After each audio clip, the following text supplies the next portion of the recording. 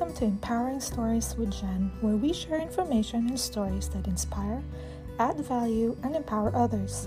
Today is a very special episode because I'll share with you an inspiring story about someone very dear to my heart, someone who had been most influential in my life, my grandfather, Marcelo Liloy Cabagnot. My grandpa, or as his grandchildren called him, Papalo, was a very inspiring person.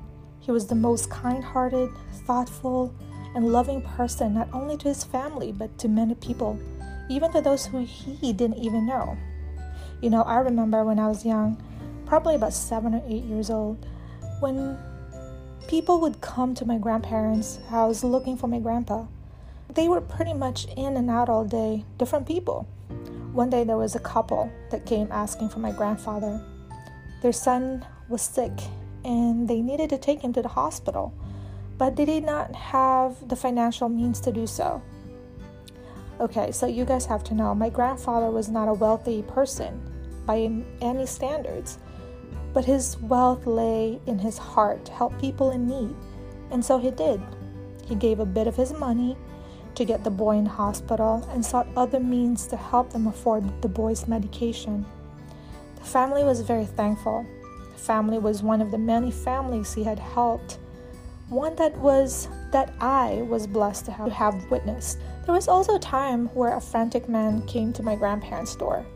He was once again, looking for my grandfather. There was a riot somewhere in our neighborhood, and a drunk man was causing the whole chaos. I wasn't sure at that time why, but they came to my grandpa, I guess for help.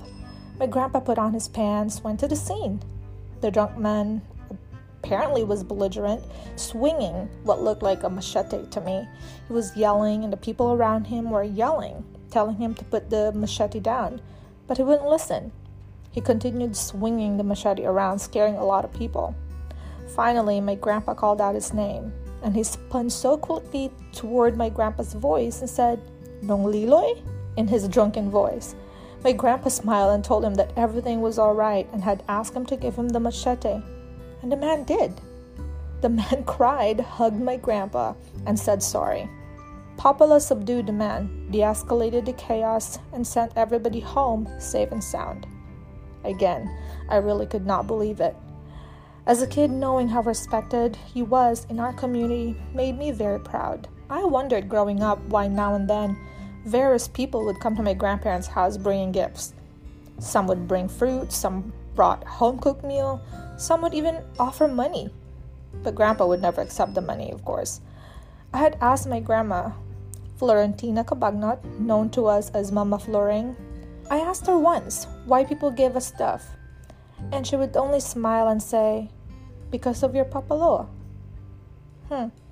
Maybe I should have understood then.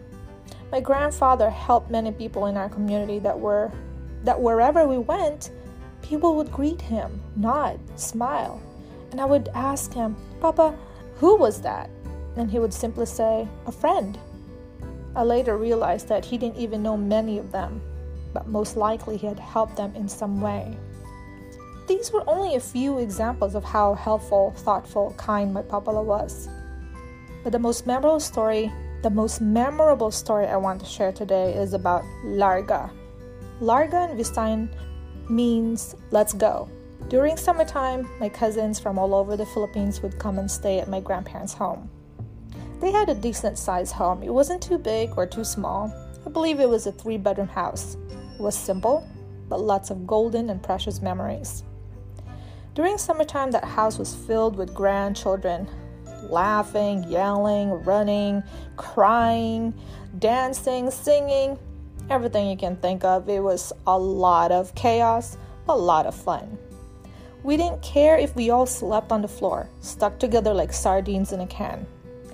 We had fun, and we made the most of our summertime. There were no complaints, especially whenever we hear Papalo yell, "Larga!" early in the morning. Some of us were still half asleep, but we all knew what it meant. It meant get up, get your bathing suit on, and head to the front porch where Papalo waited for all of us with a big smile in his blue swim shorts. I could still remember his stand, his smile, in that blue swim shorts vividly. My cousins and I learned to swim the old-fashioned way in Tagbilaran, Bohol, at a place called Tumoy. Tumoy means end. The place where my grandfather would take us swimming was a few minutes walk from their house. It was at the end, Tumoy, of the KFC Road, the Knight of Columbus Road. My grandfather would throw us in the ocean, and the older cousins who already knew how to swim would be there ready to help us swim. Then Papalo would join us. It was the best of time. It was the best time of my life, full of laughter and full of fun. After a few hours in the ocean, Grandpa would take us to this one small mom and pop store where they would sell what we call in the province binignit. I could still remember the store's name, Nang Ninang, which meant Mrs. Ninang. Ninang was the name of the owner.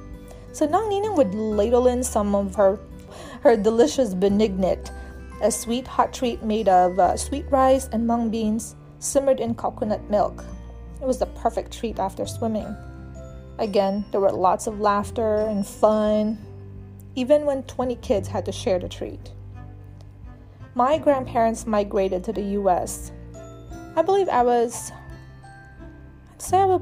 like 8 years old, or maybe I was 9 years old when my grandparents migrated to the United States.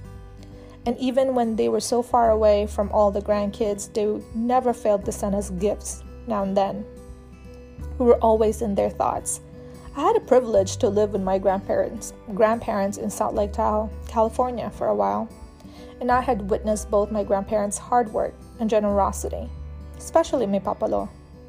Papalo did not leave his kind heart in the Philippines. He took it wherever he went. He found ways to help people in need even when he was in California. Whether driving them here and there, some people need ride to the airport or to the store, or even teaching people how to drive. Papalo was always ready to help.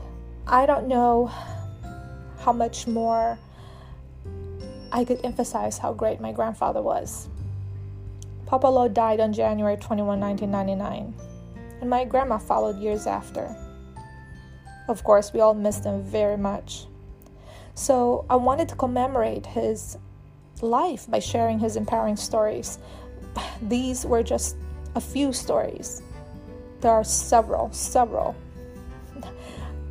hundreds of other stories that I could probably get from other people, from my mom's sisters, my other cousins, of everything that my grandpa has done to a lot of people to help them. My grandpa was a great guy. So today, I wanted to commemorate his life by sharing his empowering stories. Today is Papalo's birthday in heaven, August 14. He would have been 97 years old. From all of us, Papalo, I say, Larga, till we meet again. Have a wonderful birthday in heaven.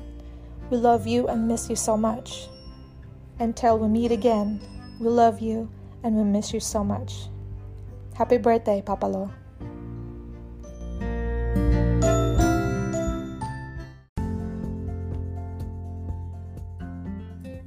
Thank you so much for listening to another episode of Empowering Stories with Jen. I hope it has added value to you today. Please don't forget to subscribe, spread the love, and share this podcast. Till next time, connect with someone, share your stories, and empower others. Have a blessed day.